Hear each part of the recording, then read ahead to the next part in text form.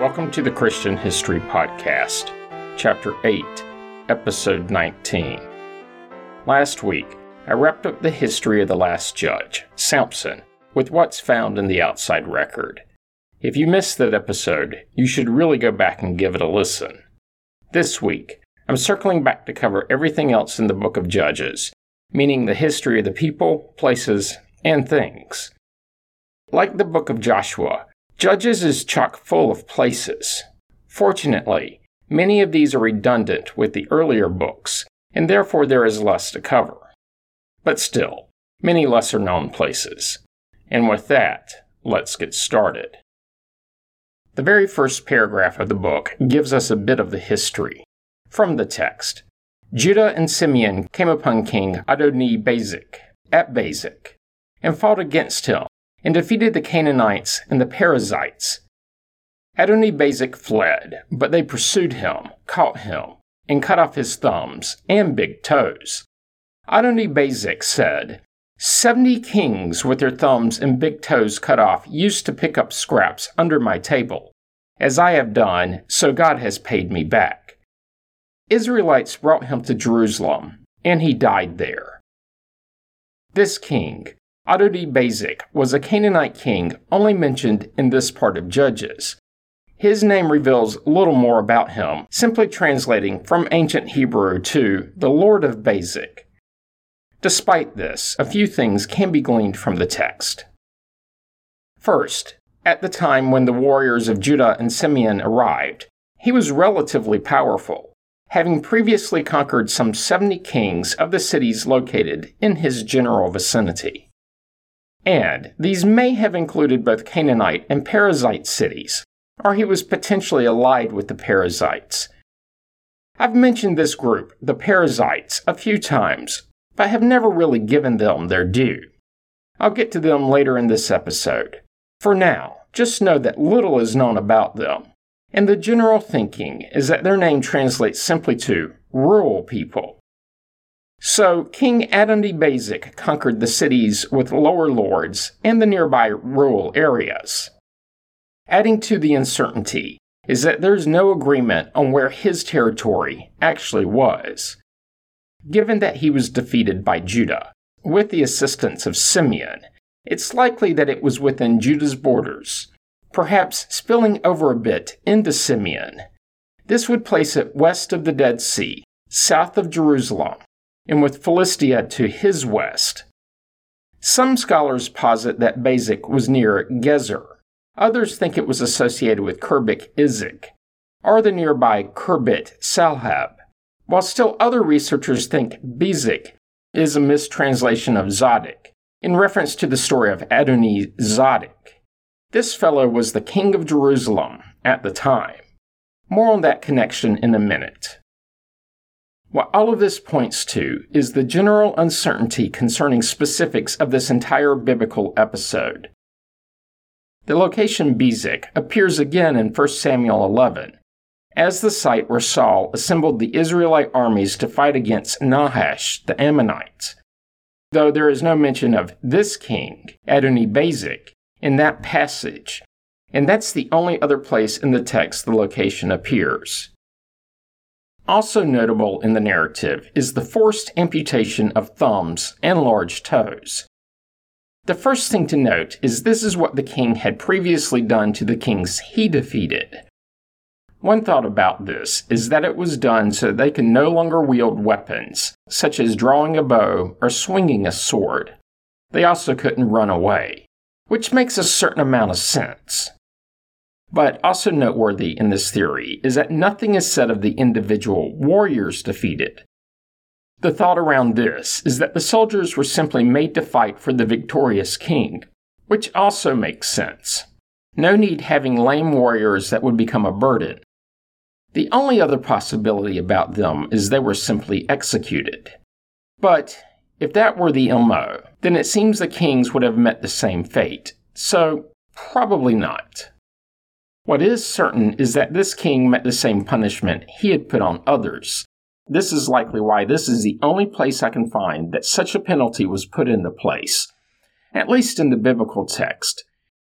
It is rather similar to what was recorded in Hammurabi's code, along with Leviticus 24. Anyone who maims another shall suffer the same injury in return. Fracture for fracture, eye for eye, tooth for tooth. The injury inflicted is the injury to be suffered. It's been noted that later, during the time of the Romans, so much later, over 1,000 years, Romans who desired to prevent conscription would commonly cut off their own thumbs. Ouch. After King Adoni-Bezek had these digits removed, he was sent to Jerusalem, with some writers thinking he went there as a slave, and he would die in the city. He was resigned to his fate, confessing that God avenged his cruelty to the 70 kings whom he had subdued. In other words, he knew turnabout was fair play. Other than this, nothing is known of his life after his mutilation. According to the 20th century biblical commentator Richard Coggins, Adoni-Bezek is probably the same person as Adoni-Bezek, mentioned in Joshua 10, who ruled around 1200 BC. While some scholars think that the story of Adoni-Bezek is a variation on the story of Adoni-Bezek, others argue there are too many differences.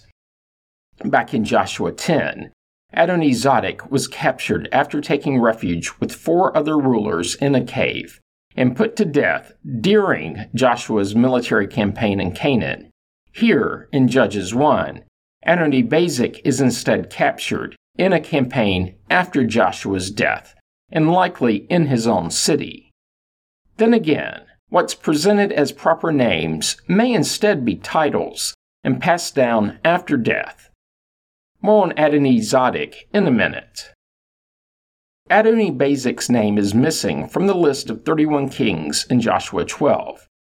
Despite his probably already subjugating 70 other kings, maybe even done while Joshua was still alive. One other thing to note, the number 70 is considered by some to be similar to the number 40. Some propose that it's not literally 70 kings or 40 days, but used to denote a large, but still uncertain, round number.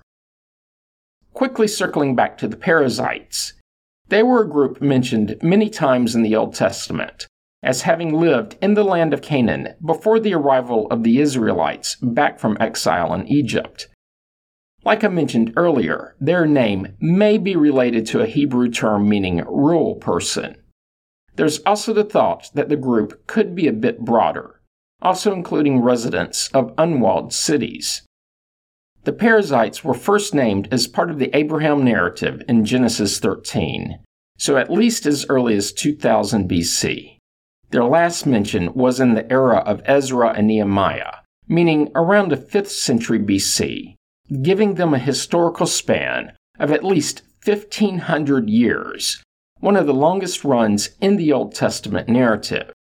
Though the mention in the book of Ezra has its critics, who put forth the proposal that the mention is in more of a historical context. I'll get back to the reason for that in a minute.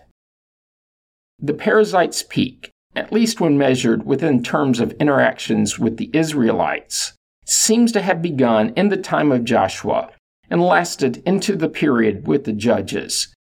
In this span, they were frequently conflicting with the various tribes of Israel. Before this, just after Abraham, when Jacob was father to his many sons and a daughter, Dinah, Jacob lived in fear of the Canaanites and Perizzites. He told his sons Levi and Simeon, "You have brought trouble on me by making me odious to the inhabitants of the land, the Canaanites and the Perizzites. My numbers are few, and if they gather themselves against me and attack me, I shall be destroyed, both I and my household." The brothers' reply was that the crime committed against their sister far outweighed any fear of the groups. Moses promised the Israelites to lead them to the land of the Perizzites and the Amorites, and he almost did. In the book of Joshua, and in multiple places, they were said to reside in the hill country of Judah and Ephraim, placing them west of the Jordan between the Dead and Galilee seas, and in the area around Jerusalem and Bethel, among other various cities in the region. Though this is not to say they lived in a city, just in the region. Later, the Perizzites were among the tribes that were not subjected to tribute by Solomon, which is a bit ironic considering they were also mentioned in 1 Kings as having been enslaved by Solomon, along with various other groups. Ezra complained that the Levites would not separate themselves from the Perizzites and other peoples, going against Moses' warning against marrying outside of the tribes. In the outside record, there are no mentions of the Perizzites.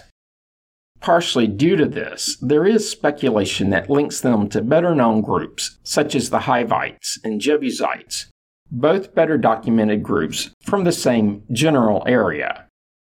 There's also the thought that they originated from a small region known as Q in Assyria.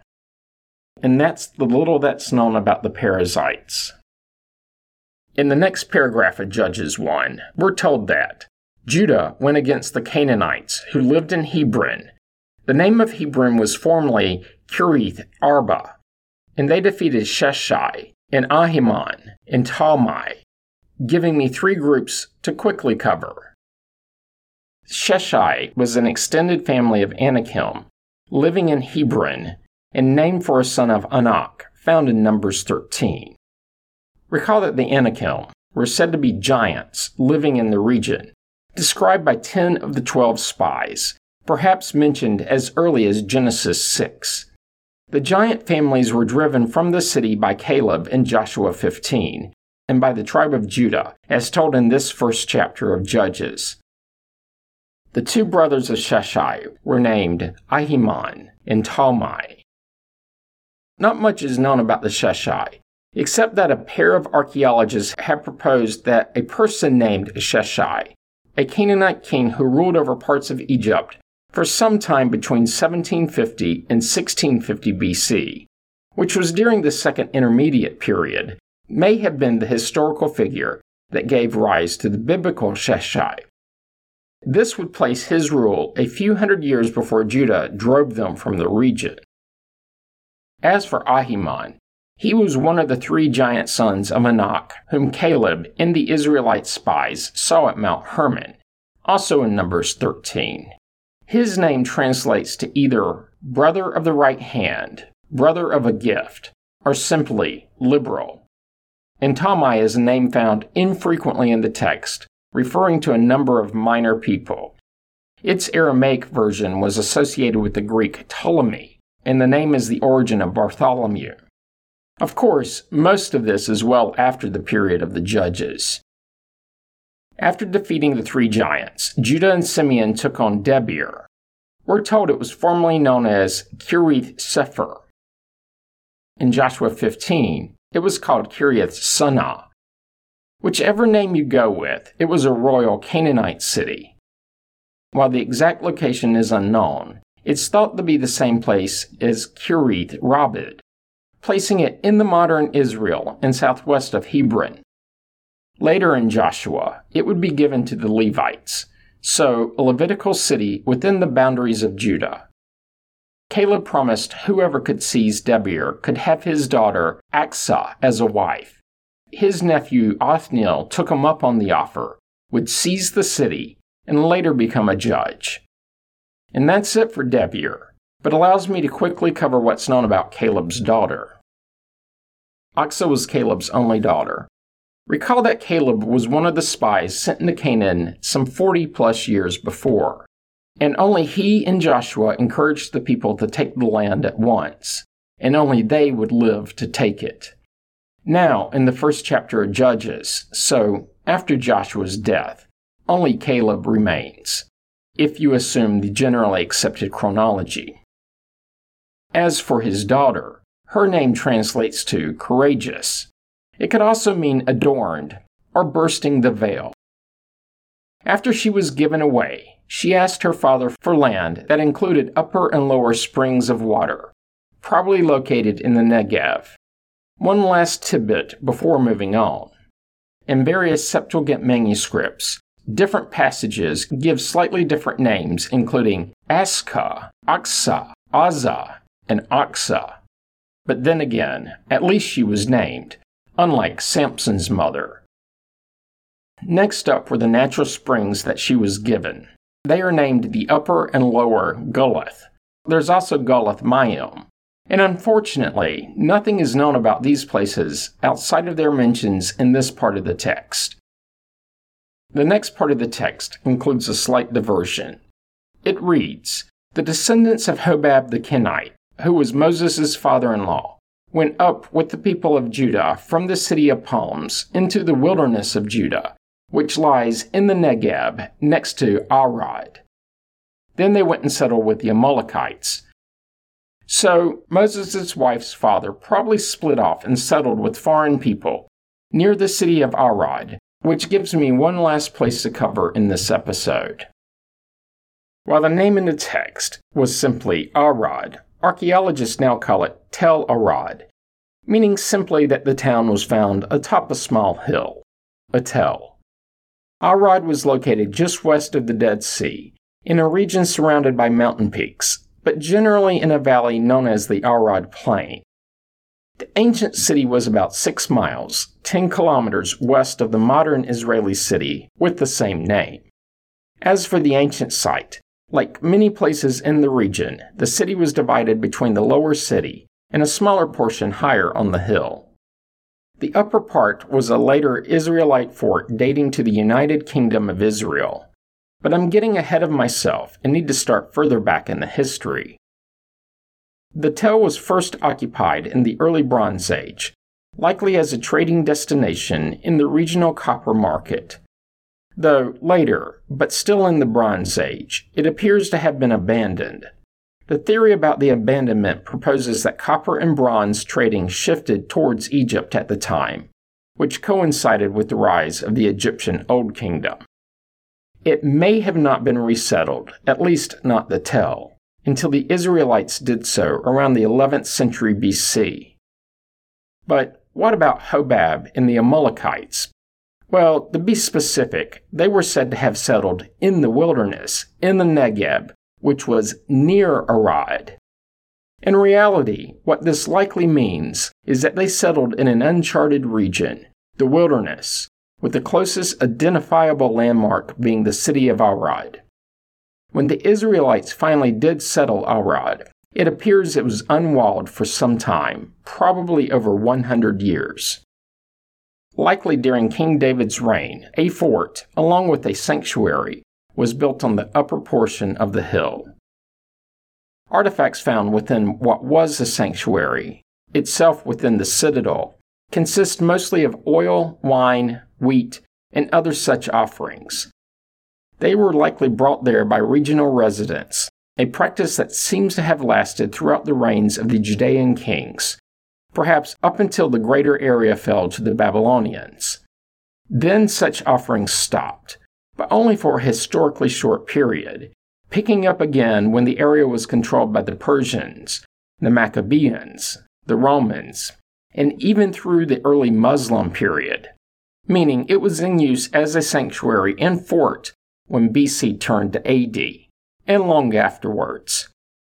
So many offerings were made that pottery fragments from the various eras can still be found throughout the fortress.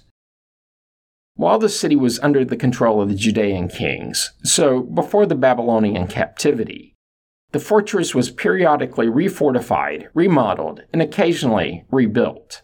It would last until Babylonian king Nebuchadnezzar II destroyed it sometime between 597 and 577 BC. All of this while the Babylonians conquered the greater region, including the legendary siege of Jerusalem.